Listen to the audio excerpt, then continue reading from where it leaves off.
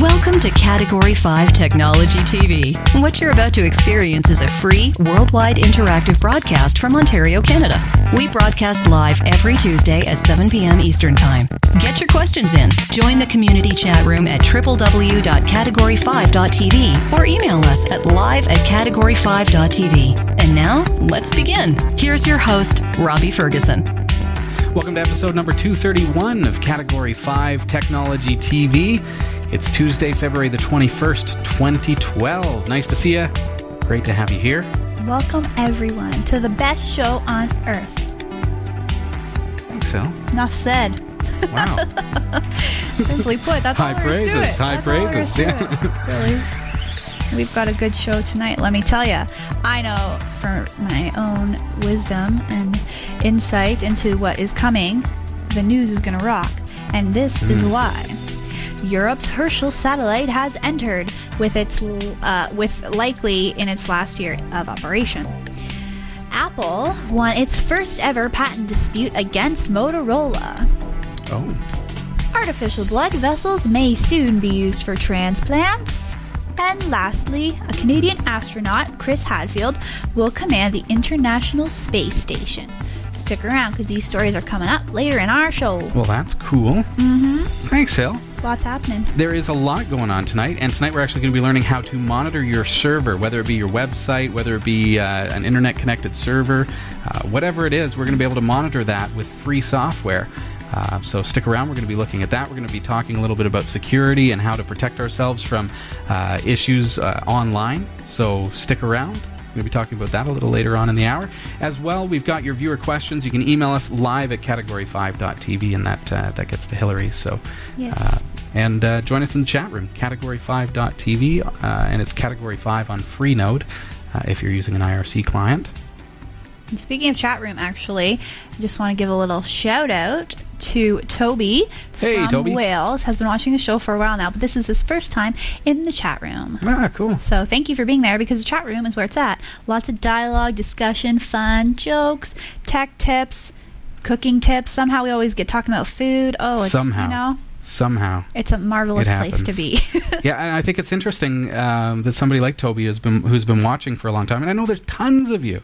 I mean, we look at the logs, and we know approximately how many people are viewing the show through our server logs, and it's amazing to me that so many people choose not to interact, because yes, it's we hope that it's entertaining for you, and we do our best to provide you with good content, but it's so much fun to interact. If you're able to join us in the chat room during a live broadcast, so much fun. And maybe Toby at the end of the show, you can let us know, was this a better experience? Was it more interesting? Pop us an email, send us a viewer testimonial, Toby, at the end of tonight's show, and just let us know how it was compared to past experience watching the show, because it's fun to interact with the other viewers, and messages flying by at 3 messages a second.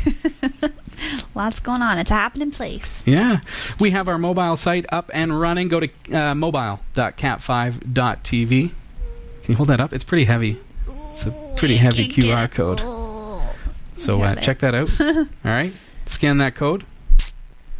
Pretty sweet. What else have we got? Yeah, well, stick around. We are going to just, we've got to run a commercial. We got a little something for you to check out. We got a lot of stuff to talk to you about after this, so please don't go anywhere. We'll be right back. Your last chance to relax is on the way up the hill. With Liquid Image Canada, you can capture all the action like never before without a bulky sports cam. That's a high-definition video camera mask from liquidimagecanada.com. Hands-free HD video recording of all the excitement. Even in low light, you'll capture the memories just how you experienced them. The Summit Series video camera masks in 720p or 1080p. Available now from liquidimagecanada.com. So, world, I'm always curious to know where are you? Where do you come from? And we also love snail mail. Putting those two things together, we love your postcards. So we've been getting postcards from all around the world. It's been pretty wild, getting to see little snapshots of your city or your town and highlighting them on the air. But what is even cooler than that is what is coming next. In the next few phases of Category 5, the website is in the works of becoming a totally new, revamped website. And some of you actually are a part of the beta team and developing that and moving forward. But one cool, groovy thing that we will be doing, can I tell them, Robbie? It's really exciting. I don't know. It's kind of letting you in on some secrets here. It's totally awesome. I can't keep it inside. I'm going to tell you anyway. When we get your postcard, we'll be reading them, and some of them will highlight on the air. But also, what we're going to do is scan each one so we can see the messages that you have written, and also the picture on the front. And on the website, we're going to have a map of the entire world with pinpointing your town or city or what have you. And when you see the little pin, what will appear but the postcard? So not only will you see the postcard, like if we're holding it up on the show, because we might not be able to get to all of them, but we'll hold it up on the show, and then also it'll be on the website, so you get to see people from around the world. Yeah. Awesome.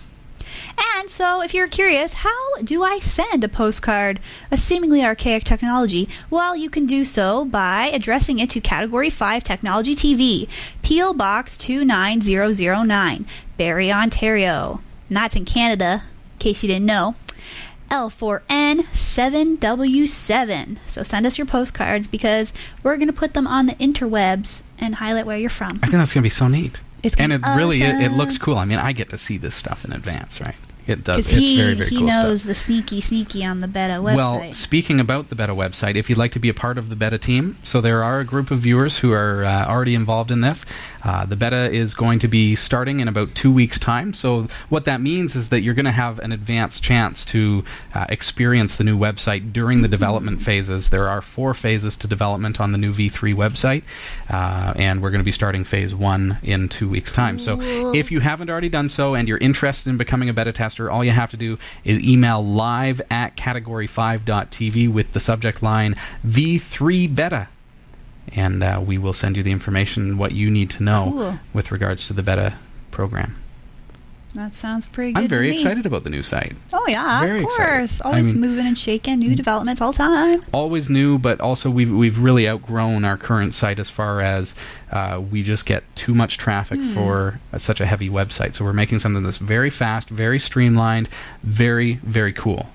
And it's got some really nice features. So you definitely want to check that out when it's released. Garby, just backing up a little bit, was wondering if he could send a package to our postal box, the address that we accept the postcards at, and the answer would be yes. Of course. Of course. Now, what's going to be in that package? Like, what are we talking Ice here? cream. Cookies. Cookies treats, are good. Yeah. Toys. Costumes. Treats. Yeah. Lots of fun stuff. Delicious. These are cookies from my area. Like, yeah. We accept pie. It might be moldy by the time it gets here, but hey, thanks for thinking of us. Chris Reich is joining us in the chat room. Nice to see you. I'm trying to keep up with the chat room, but it's really flying by. Go. I can't even read it. Nice to see Dennis Kelly. Overload. Greg in Texas. Smitty Smet. Agamotto. The whole gang. The whole gang's there. Tons of people there. And you can be a part of that gang if you want. Excellent. All right. Well, we do have a packed out show. We're going to jump into some viewer questions. I'll let you take it away. Tonight's viewer questions are brought to you by GardenGateFarms.com for certified organic broccoli sprout and wheatgrass juice. Visit GardenGateFarms.com. Thank you. And also thanks to Garby, who sends us the first email of the night. Thanks, Garby. Hello, Robbie and co-host, a.k.a. Hillary. Does Robbie feel like explaining a little bit about file and folder permissions on a Linux web host?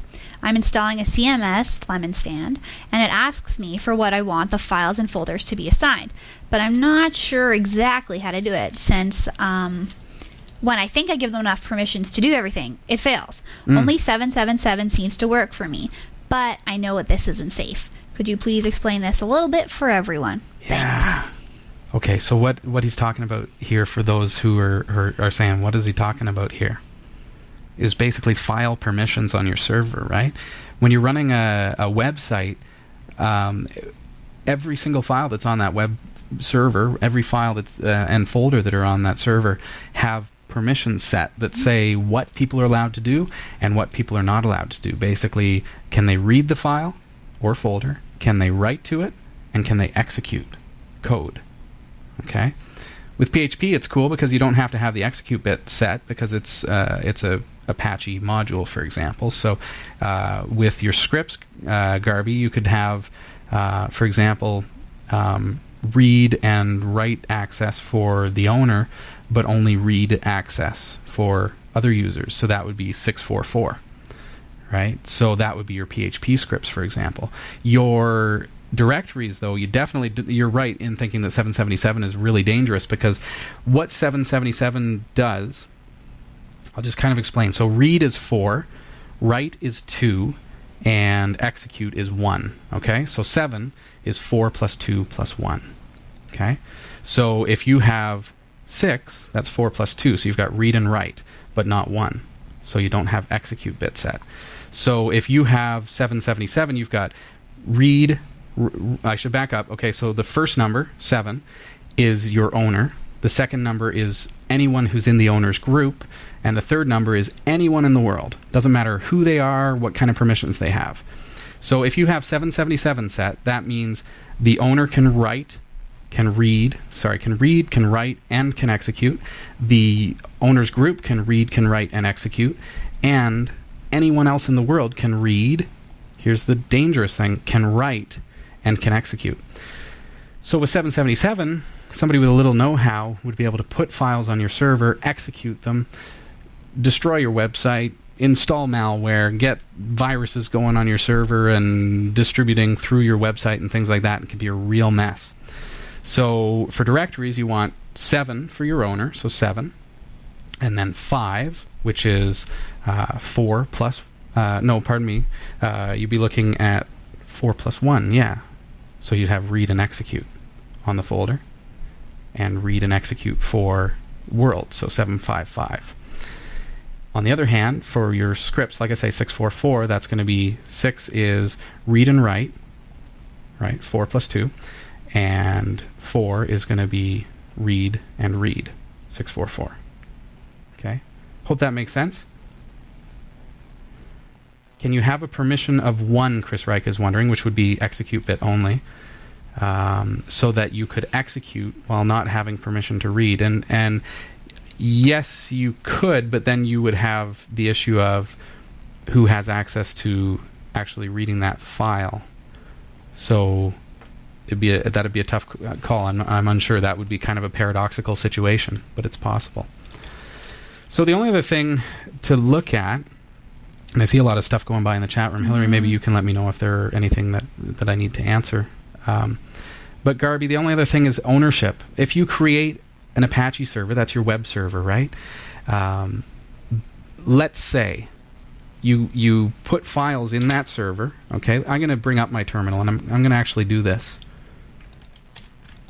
Okay, we've looked at this before, where, okay, on my server, or my computer, wherever, I've got /var/www. And we've put a couple things in there, but look at index.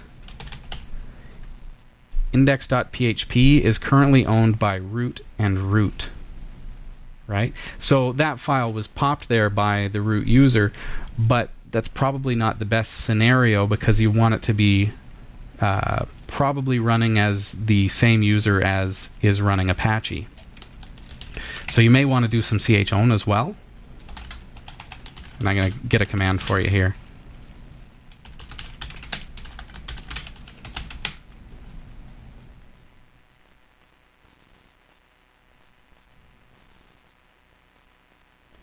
It'll probably be awk or some.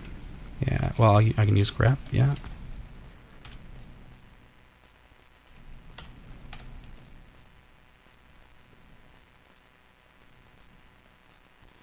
So my HTTPD, which is the HTTP daemon, I'll see if Apache is running. Yeah.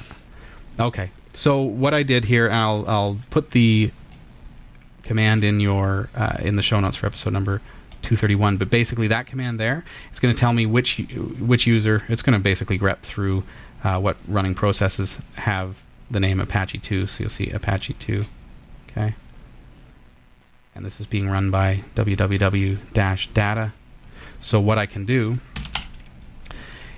because that's the running user who's running Apache, I might want to go chown www-data, www-data, so that's user and group, index.php. Now look, ownership not permitted, changing of ownership, that's because I am in var www, so on Ubuntu, I need to use sudo. If you're on Debian, you'll need to use su. So now if I do ls-all, you'll see that that file is now owned by the same user who's running Apache, which is www-data. Now in some scenarios, the reason that I wanted to show you that is that in some scenarios, if you drag and drop your web files as root, you won't be able to execute them because the running user who is Apache, this is probably what's happened to you, Garby, because you're saying that you have to set it as 777.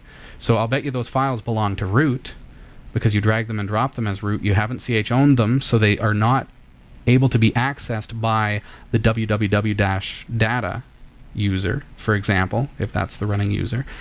And therefore, the only way that you can get access to those are to go 7, whatever, 7, right? Because that last bit, everyone has to be 7 in your case. So I think that's probably what's happening to you. And I hope that all that makes massive amounts of sense. All right. All right. Very good. To kind of take something that's a little complex and hopefully put a spin on it that makes it actually make sense. A little bit more clear. 747, Agamotto says. All right. Cool. Cool. All right. Well, I got another question. Thanks, Garby. Yeah. Because I always do. Well, actually, I don't. Dave Maydew does. In the chat room, just asked, I'm building a media center PC, and I was wondering which distro is the best to use. I also want to browse the web, email, and play my Warzone 2100 also. Really depends on what... I would expect that my rule of thumb will be which capture card you're using for that media center PC if you're going to be doing PVR type setup. There are so many different ones that are out there. Chat room, I'll welcome you to make some suggestions. But Mythbuntu, of course, is based on Ubuntu, but it's got Myth at its at its kind of core. It's designed to be a home entertainment system. Again, I'm a little shocked when they really have lousy screenshots on their websites, but essentially, that is what it is, right? It's a media center PC. Now there are tons of other ones available out there. So what does the chat room say? Well, Dave's just saying that he has Sky Plus HD. Okay. XBMC, exceptional. Probably one of the more attractive ones. I see Rob Gore recommending it in the chat room as well. XBMC is a media center piece of software. Linux-based. Let's see what kind of screenshots that they've got here. And definitely is, a higher-end kind of system. More probably what you're looking for if you're looking for a nice, sleek interface. You've got a remote control, essentially. That's really, really nice. That's called XBMC. But really, it's a matter of personal preference and taste when it comes to your media center. Also, the hardware that you're using. So feel free, because these things are all available for you for free, because they're Linux-based and they're open source in a lot of cases. You're going to be able to get them for free. Give them a try. Don't be afraid to experiment. If you need to, stick a hard drive in that is just to test with, or use live CDs and see which one you really personally prefer. So let us know what you decide on. Yeah. But I think those are, between Mythbuntu and XBMC, I think those are two very strong candidates for doing a media center system based on Linux. Sounds good to me. Luck. Yeah. Sounds really good to me. Another question also sounds really good to me. This comes to us from Craig. Hey, Craig. Saying that running Ubuntu, how do you redirect a domain coming in for serving, for example, www.rdsda.com from a domain server to a web server, but have a different domain, say www.brokedcomputer.com, go to another server on the same subnet. he's saying you could just email me your answer. But no, we are going to address it right now if we can. We will try. Your hint about the V-Box toys for Linux was simply awe-inspiring. Cool. P.S. So, Cheers. there you go. I'm trying to grasp what your question is here, Craig. Sounds to me like you might be asking about setting up DNS, at the server level. Is that what you're looking for? If you're looking to redirect so that if someone loads your one domain, it automatically pushes them over to the new domain, you can look at htaccess, which is a feature of Apache if it's an Apache server. You drop a little htaccess file with a 301 redirect, and that will allow you to redirect that entire domain over to another web URL, basically. So it really depends on whether you're looking for DNS setup or something like that. But htaccess is what I would look at if you're just looking to redirect a domain to a new domain. But not entirely sure what you're asking for there. So let us know if you're in the chat room. Yes, and please do. If you'd like to clarify a little bit, then that'd be good. As far as DNS goes, if that's what it is, then that you're looking at A-name records and getting that set up. You probably need to read the manual on that one, because that's a big thing, getting DNS set up. But your web host may be able to assist you with that as well. So, Okay. good luck. I hope that you find the answer you seek. Okay. I have another question. All right. Actually, it's a 3-tiered, multi-layered question. Wow. So we may have to break this up depending on how it goes. This comes to us from Ron Smith, saying, I'm a new user to Linux and VirtualBox and would like to set up a virtual server, then convert my operating systems to virtual guests. I presently use a PC with swap drives. I'm hoping not to have to rebuild the operating systems on the VirtualBox server. Question number 1. Okay. Do you have to install a 64-bit version of Linux and VirtualBox to run 32 and 64-bit virtual guests? We should probably hit each question as they come, eh? Okay, Yes. so we're talking about virtual machines having a host operating system and guest operating systems, plural, having multiple operating systems running at once. If you want to be able to run a 64-bit operating system on your host as a virtual machine, you have to have 64-bit extensions on the host. So you will need to have a 64-bit OS. But don't despair, because there are other advantages here. Let's say you've got a 32-bit host. You're limited to 4 gigabytes of RAM, essentially, unless you're using like PXE extensions or if you're using PAE. So you want to have 64-bit as your host anyways. Okay. Because you're going to have the ability to stick 12 gigs of RAM in there. And that sounds like a lot to some, but if you consider, if I have a Windows 7 installed that's using 8 gigs of RAM as a guest, and I only have 12 gigs of RAM, that only leaves me 4 for my host, right? So it really becomes not that much when you start doing virtualization. If you're going to be doing like Windows XP with 2 gigs of RAM, that's okay. So, with 8 gigs of RAM, you could do 1 at 2, 2 at 4, right? And that's about as high as you'd want to go. You don't really want to surpass the halfway mark on your actual physical RAM. So if you're going to host 4 of those machines with 8 gigs of RAM being used, you'd want to have 16 gigs in your system, essentially. So having 64-bit as your host is critical, because otherwise you can't put that much RAM in your system logically. So. Okay. Part 2. What is the best way to convert a physical PC to a virtual guest? The best way. I love it when I get that question, because it really is just Robbie's opinion poll. It's going to be my opinion. The best thing to do, I think, is to always, if I walk into a grocery store, it's like I'm gonna try the no-name one, as long as the ingredients are okay. I'm gonna try the no-name, see if it tastes as good as the brand name before I go for the brand name, because I'm gonna end up saving money, right? So similar kind of thought. Give a try to the open source. Get Clonezilla, okay? If that doesn't work for you, get out there and get Acronis, True Image, something along those lines, okay? But start with Clonezilla. Basically, you boot from a CD that you create off the internet. You can download it off of their website. I know it in my head. I just want to make sure that I give it to you correctly. Totally fine. Better safe and it than is sorry. clonezilla.org. Okay, so this is the no name. Not really. It's actually really, really exceptional. It's very good. I often prefer Clonezilla to the commercial product. But I say that because it's free. It costs you nothing.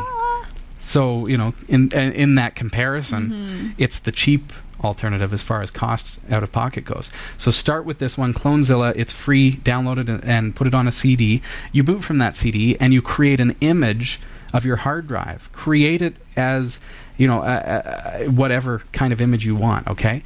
And then you create a new virtual machine that is going to mimic fairly closely the specs of that original computer. So, however much RAM, whatever you need to do to it to make it, as a virtual machine, be pretty similar to the original machine. Then, again, boot up into Clonezilla in your virtual machine now, okay? So you can use the ISO, you can mount it as if it was a CD, and then tell it, okay, now grab that image that we've created and put it onto my virtual computer hard drive. Clonezilla doesn't know the difference, neither does the operating system. It thinks that you're just moving it from one computer to the other. What you're actually doing is taking that cloned image of a physical computer and uncloning it or extracting it, setting it up on virtual hardware. There are some things that you may have to go through. With Windows, you may have to do a repair install, which will leave your files intact, but is required to fix up the registry for the new system. So you may run into a couple of little headaches like that, but essentially that's where I would start. And then again, Acronis True Image if the free software is not going to work for you. Okay. And now moving on to part 3 of this lovely multi-layered question. Is there another way besides VNC to access Linux guests on VirtualBox from a Windows workstation? Okay, so you're wanting to bring up the virtual machine's desktop on a separate server? I would expect so, because you're thinking VNC. But yes, absolutely. You can go about... Now, last week on episode number 230, I was talking about how to set up the ultimate VirtualBox setup, which allows you to use just a web browser console. Not ideal if you're going to be doing more than just server administration. Probably you want something a little more native. So you can actually... Because... Here's the thing, is you're creating a virtual machine where, again, the operating system really doesn't know any different. It thinks that it's running on a computer. So with that, if you've got Windows 7 installed in a virtual machine or Windows XP installed in a virtual machine, it is in every essence Windows XP or Windows 7 running on a computer. So set your network card on that computer to be bridged. Okay, so set that to bridged mode on that virtual machine, and that's going to allow your other computers on the network to communicate with that as if it was a real computer on your network. Then, run remote desktop. Tell Windows XP or Windows 7 that you allow administrators to connect in and use remote desktop. And then what will happen is you just remote desktop or R desktop from Linux over to that computer, and it's just like sitting in front of the computer. It pipes the audio over, so... I could be at a computer in another room. I could be at a computer halfway across the world, and remote desktop into it, and boom, good to go. So yes, you can use remote desktop. You can use VRDP as a feature of VirtualBox if you want to get a little more advanced. VRDP is a little bit cooler for a server environment because it's the virtual remote desktop. Okay, remote desktop in Windows requires that you first boot your computer, so Windows comes up and it's running, then you can remote desktop into it. With VRDP, you can actually see the computer's post screen, for example. So it's actually at the host level as opposed to at the guest level. So you'll be able to go into the virtual BIOS and things like that. So it's a little bit different. But, all right. Cool. Thank you so much for all your questions. And everybody, I suppose you can let them know how to get their questions in. Yes, of course. But we love getting your questions. We do. So much. And one way is through the chat room. So sometimes as things are happening through the show, people have questions, and we're just pulling like little tidbits and answering them on the spot. And also, we can answer your questions via email. So if you want to shoot us an email, the address is simple, live@category5.tv. Easy stuff, and then you can go into maybe more detail in your email about your question and provide us with all that info in one section rather than just maybe a quick one-liner in the chat room, depending on what you need. So anyways, email, do it, live at category5.tv. We'll answer your questions. It's pretty simple stuff. That's a good call to action right there. Email, do it. I don't know what else I can say. It's just pretty simple stuff. Pretty much. I think Category 5 is an interesting platform because it gives you a chance to get your questions and interact with us live. But if you can't be here live, sending us an email is a great way to still be involved in the show, get some answers, and it's free of charge. So definitely would welcome you to send in your questions. Certainly. And while we have had a marvelous old time answering questions, I think it's time to get down to the news. Yeah. So, here we go. Here are the top stories from the Category5.tv newsroom.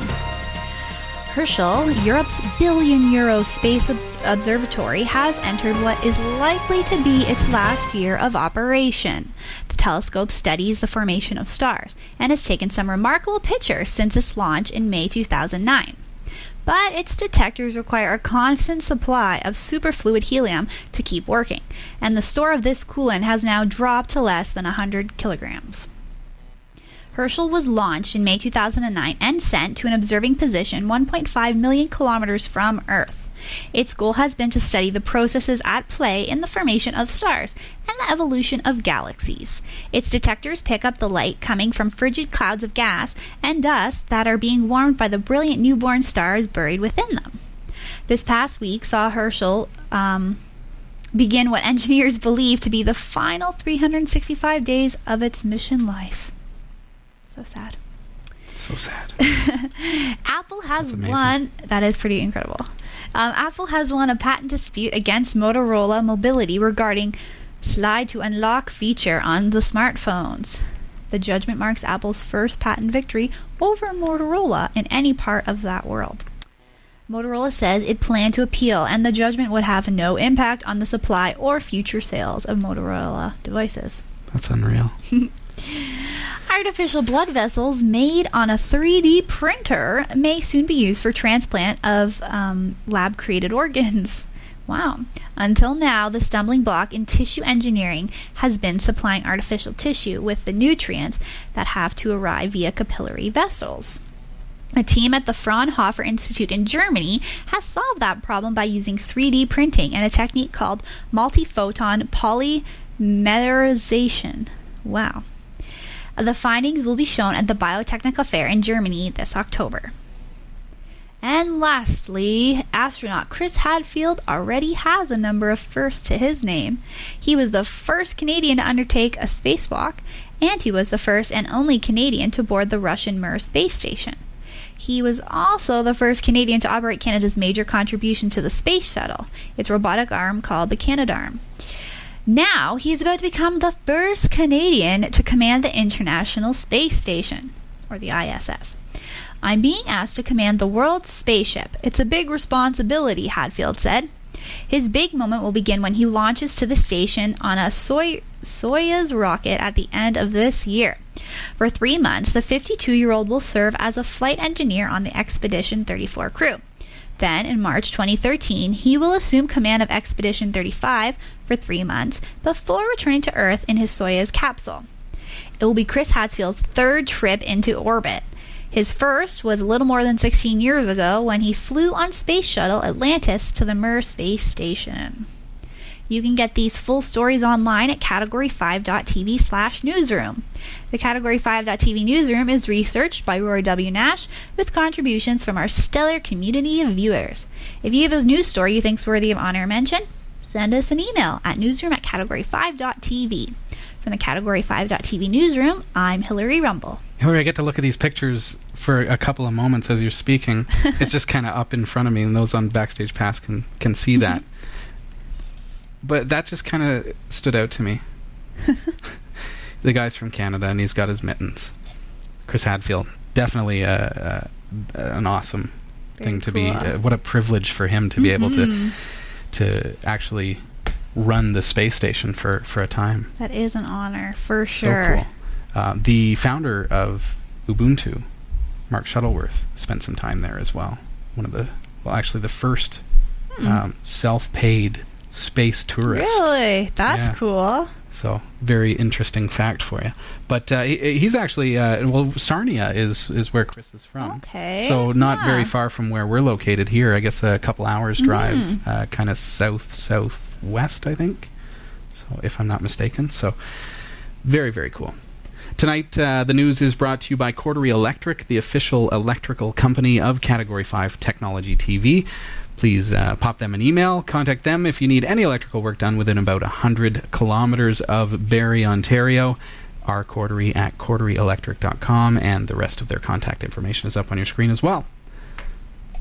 Thank you to them for all the work that they've done here at the studio as well. Things have been running a lot smoother as far as our power goes since they've been in. So we definitely appreciate Category Electric. Most certainly. We don't like those glitches when I see the lights tinkering in my periphery. Hasn't happened. We're smooth sailing now. We are. I was saying a couple of weeks ago, I think Eric was on the show, and it would be really interesting to get the guys from Category Electric in on the show just to kind of explain some of the things that they encounter. Because power is one of those things that we don't necessarily think about when we think about our computers, but when it really boils down to it, power and having clean power is something that's just absolutely key to your systems. And what shocked me about the problems that we were having here at the studio is that UPSs weren't enough to protect us. And that's kind of a unique scenario, but we'll definitely want to talk to them so that you can understand what it is that was happening here. Yeah. It's very interesting stuff. For sure. Speaking of potentially having problems, if you run a website or you have a web server somewhere in the world, whether you're hosting websites, whatever it is that you're doing, I mean, a lot of us are interested, maybe we've got a blog running or something along those lines. Maybe I've got an FTP server running. Maybe I just want to know, is my email server reliable? Do I need to switch who my provider is? So there are a variety of different times that it seems appropriate to monitor a server. Certainly there's the scenario of the IT guy who is possibly running a small IT firm and wants to be able to monitor his client's servers. These are actual like actual domain controllers, things like that, right, that are web accessible.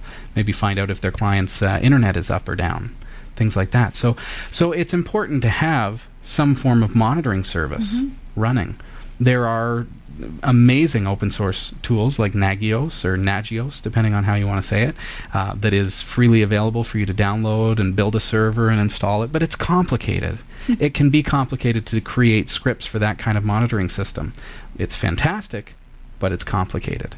So tonight I'd like to actually go through the setup of a tool that is just going to be absolutely easy breezy for us to get up and running on our systems. That.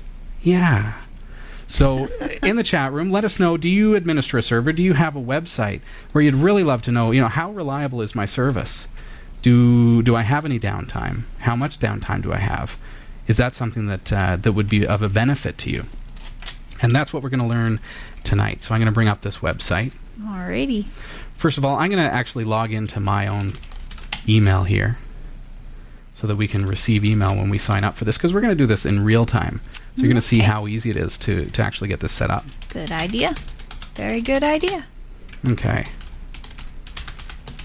I'm going to go to a website, and feel free to follow along. It's called uptimerobot.com. This service is fantastic. It is free. Okay. It allows us to monitor HTTPS. It allows us to ping our servers. It allows us to scan ports, not a port scan, but actually just see that the ports are up and running. So good for IMAP or SMTP, POP3, things like that. So email, right? FTP is on port 21. So if you want to know if your FTP server is up, you can check if port 21 is responding. Also, it allows us to check for keywords. So with a little bit of PHP know-how, or any server-side programming language, for example, you could just put a little bit of keyword action into that website, and it would set off an alarm if a certain keyword is found, for example. For free, okay? For free. Uptime Robot will allow you to monitor up to 50 sites. And I'm not talking websites. I'm talking that could be your client's website, your blog, your personal website, and okay, we're up to 4, I think now. Wow. And sites also include your computer network at home. Let's ping it from the outside world and make sure that you've got internet access. It could be a client site. It could be, like I say, it could be, is there IMAP on their Exchange server? Is it responding? Because, well, if it ever went down, everybody in the corporation's iPhones just stopped working, right? Yeah. So it's important as an administrator to know this kind of stuff. So back at this website, it's fantastic. It allows you to send push notifications to your iDevice or to your Mac computer. It allows you to receive email, SMS, RSS feeds, or even Twitter messages for those different kinds of alerts that are going to come in. So all we're going to do is just click on Start Now up at the top here. I'm going to give it our name here. Category 5 TV. Enter your email address, demo@category5.tv in this case. And I just made up a silly little password. Do I want to be informed about new features and updates? In my case, I'll leave that on. Might be good. Here we go. Okay, successfully entered. Successfully registered. That's all it is. Okay? I better write down that password. Write down the password. Don't want to forget. Make sure your password is real strong. You don't want to use passwords that can be brute forced or otherwise compromised. We've talked all about that, Hale? Oh, yeah. There I go. I've already got an email here from them. Account activation. To start monitoring your websites, please activate your account by visiting this link. There we go. Your account is now activated.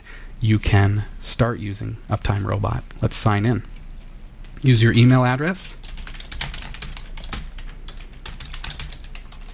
You can tell it to remember you if this is going to be, on just your own personal computer.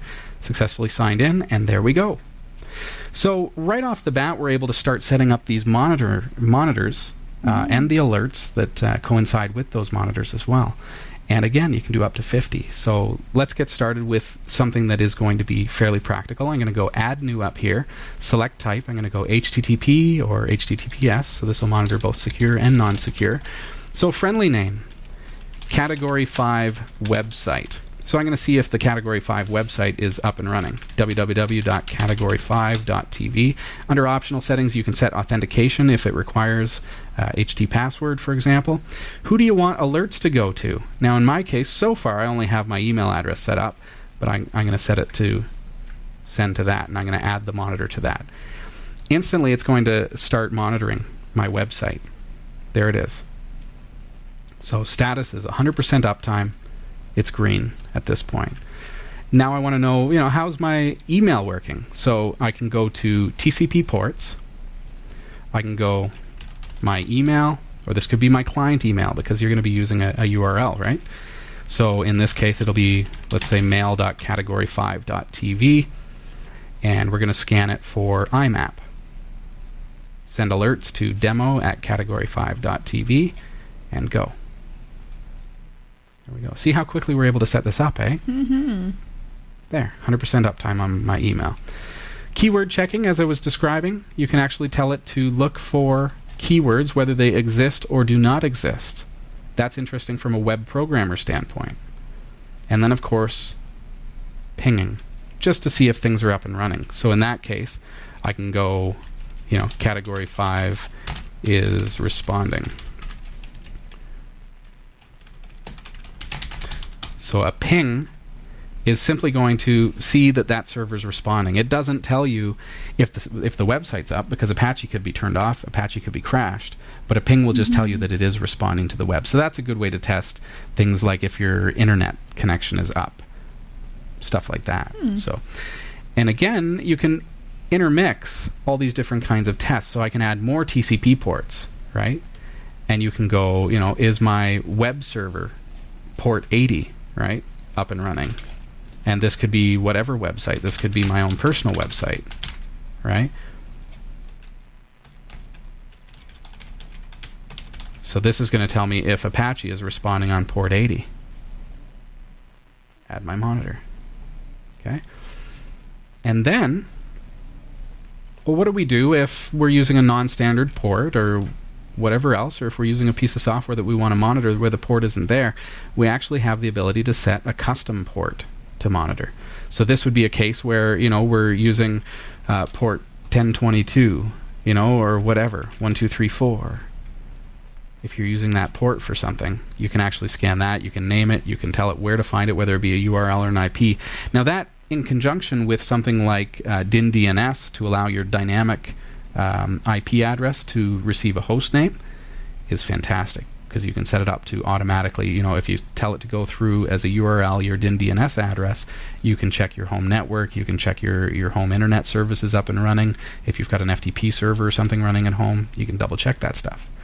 So do check it out. It's called Uptime Robot. It's available, again, free of charge, and will allow you to monitor up to 50 sites, whether those be computers or whatever else they be, websites, services, anything at all. Check it out, uptimerobot.com. Cool. This is Category 5 Technology TV. I just realized we haven't actually introduced ourselves. Hi. Hello. I'm Robbie. I'm Hillary. Nice to see you. Nice to see you. Thank you. Yeah. And we're here on Category 5. And we're here to answer your questions. We sure are. And do our thing. Do our thing the free, awesome way. Yep. That's what I have Any to say comments about that in the chat room at this point? We'll watch for them too. So Garby's just saying, well, I did not have a way to monitor these things, and now I do. Now you do. Awesome. See? And as I was saying, it's just there. It works. It's fantastic. I've got it that it goes through to my mobile device as an email. So it goes right into my inbox, and it dings me because there's a new mail. It's fantastic. So do you have any sites that Raven you don't? Lord says, thank you. I needed that. I was going to say, do you have any, maybe, I don't know, a junk site, something you have that isn't really functional that you could show us that it will detect it if it's not working? You know what I mean? Does that make sense? Do I have any junk sites that I can test with? Yeah. All right. Like anything, I don't know. Uptime Robot. Yeah, well, we can create one quick enough. I'm just curious just to see what would happen. That's just me being curious. I don't know. Maybe that's silly, but... Yeah, I've got one. Or not junk, but you know what I mean? Sure. I was thinking old ones you hadn't used in a while, but then maybe... We want to actually... so this is... Hillary wants to see that this thing really does work, right? I do. I want to be a full believer. But I guess also you could test a site that you haven't launched yet, in theory, right? Because then that wouldn't exist. Exactly. Something like that. But we would need something that I can knock off the web. That's the tough thing. Oh. What can we possibly knock off the web without revealing too much about V3? You know what I could do? I'll set up a monitor for... Okay, I'm going to go back here. I'm going to go into my settings. Okay, I didn't mean to make all this work. No, this is fantastic. Just curious. Oh, pardon me. My monitors. Okay, add new. And I'm going to go HTTP. The viewer map. Okay? We're going to knock this offline for just a moment. map.cat5.tv. All right? Send alerts. Add monitor.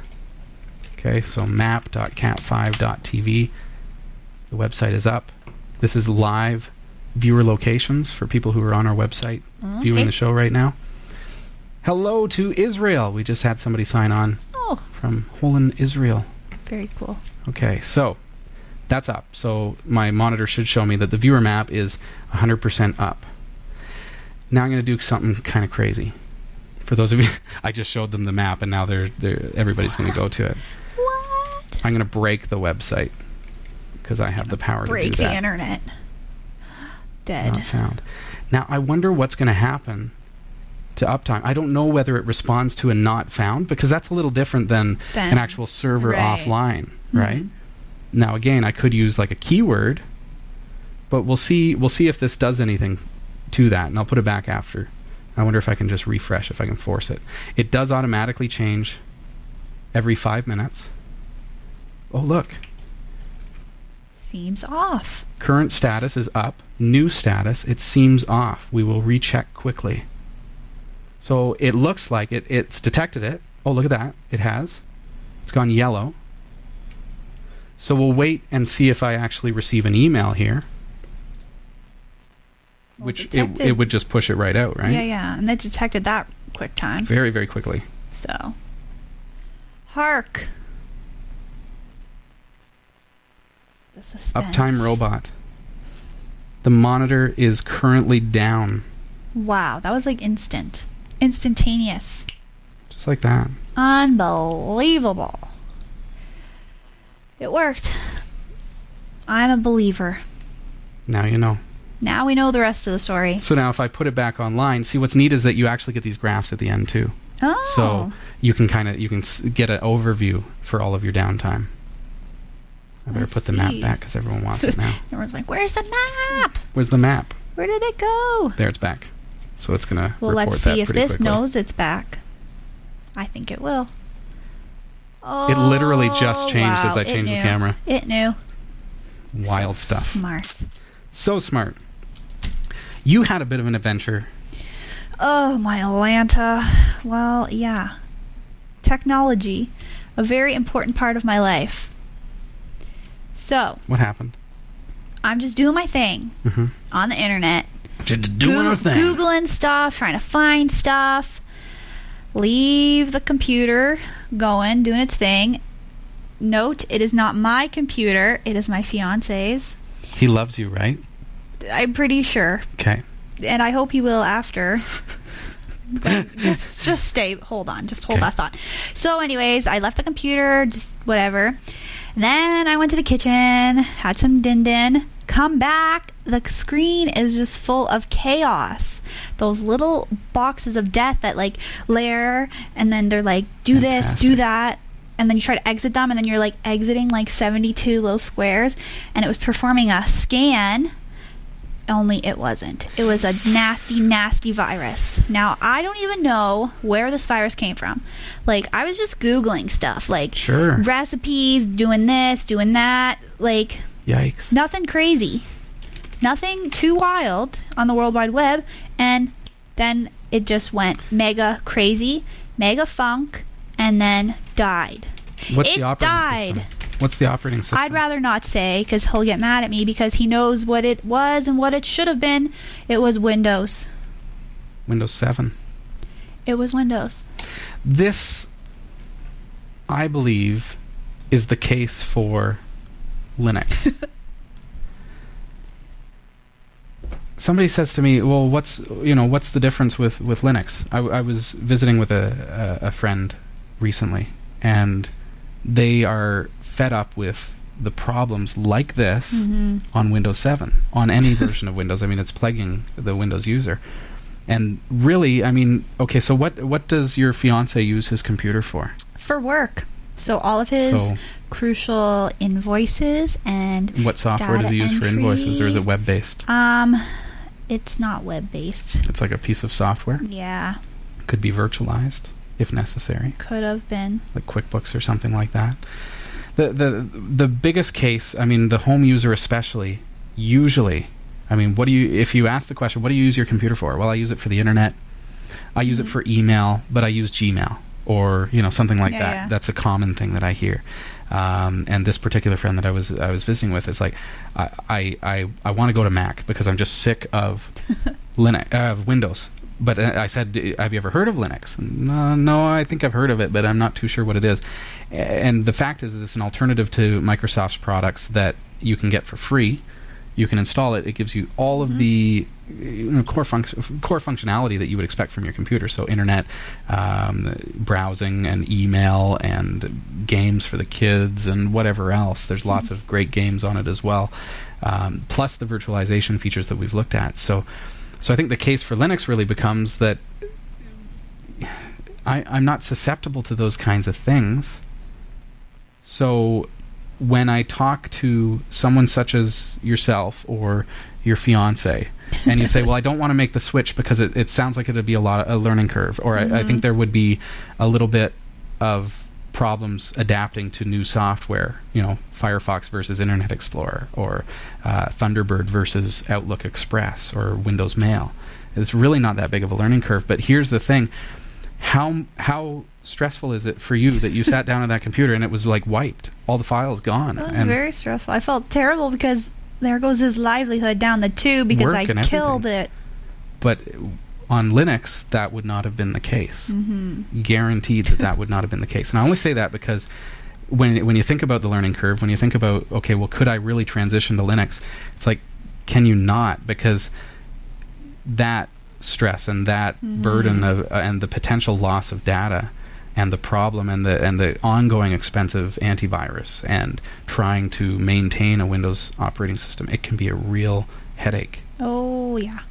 So, and no operating system is perfect, but I look at problems like that, and I think about the novice users especially. I mean, for us that really know our way around computers, I can use Windows 7 just as well as I can use Linux, and I don't really have any problems. And Garby will say, "Oh, I use Windows and I don't ever get any viruses." And it's, well, because you're a computer guy and you know what to watch out for, and you know how to get rid of stuff if it happens. So, but when we think about the novice user who thinks, "Okay, I'm going to buy a Windows system or a Mac system," which one will it be? Well, I'll go with the Mac because it's not prone to the viruses and it'll be a learning curve, but whatever. But then there's Linux, which is going to, again, just like the Mac, is going to basically eliminate your problems as far as that kind of problem goes. You can still have problems if you mess up, but it really takes a lot more on a Linux system to mess it up than it does on Windows, for example.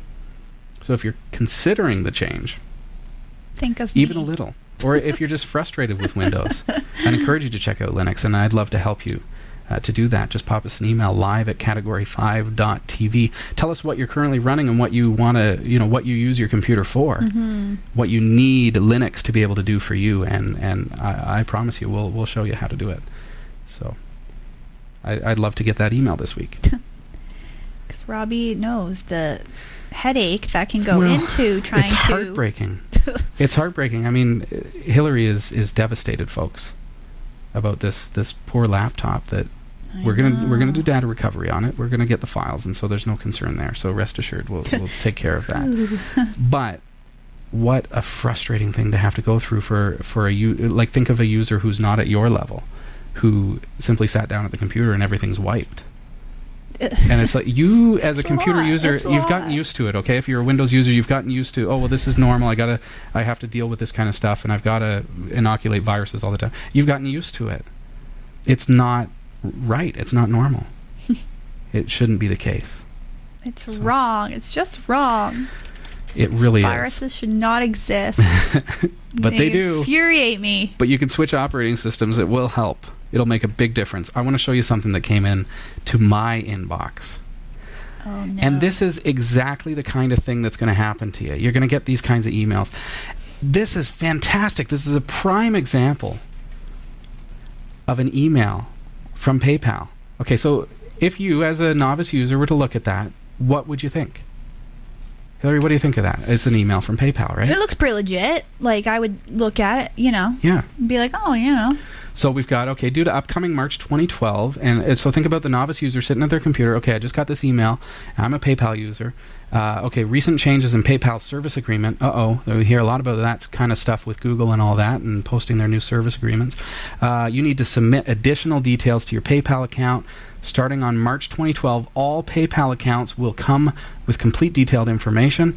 Identity protection matters, and PayPal works day and night to help keep your identity safe. According to the changes in the service agreement, unverified accounts will be deleted from the system within 72 hours after receiving this letter. Okay, that now has me scared. That's a little bizarre. I've got money on PayPal. What, you're going to delete it? I need to do something about this. What am I going to do? I'm going to get verified, obviously. That's what the email here, which is perfectly legit. It's got the secure icon, so we know it's secure. No, it's not. Seemingly secure. Just so you know, okay? So what am I going to do? Click on Get Verified. What we're going to do, I'm going to right-click on that and go Copy Link Location, okay?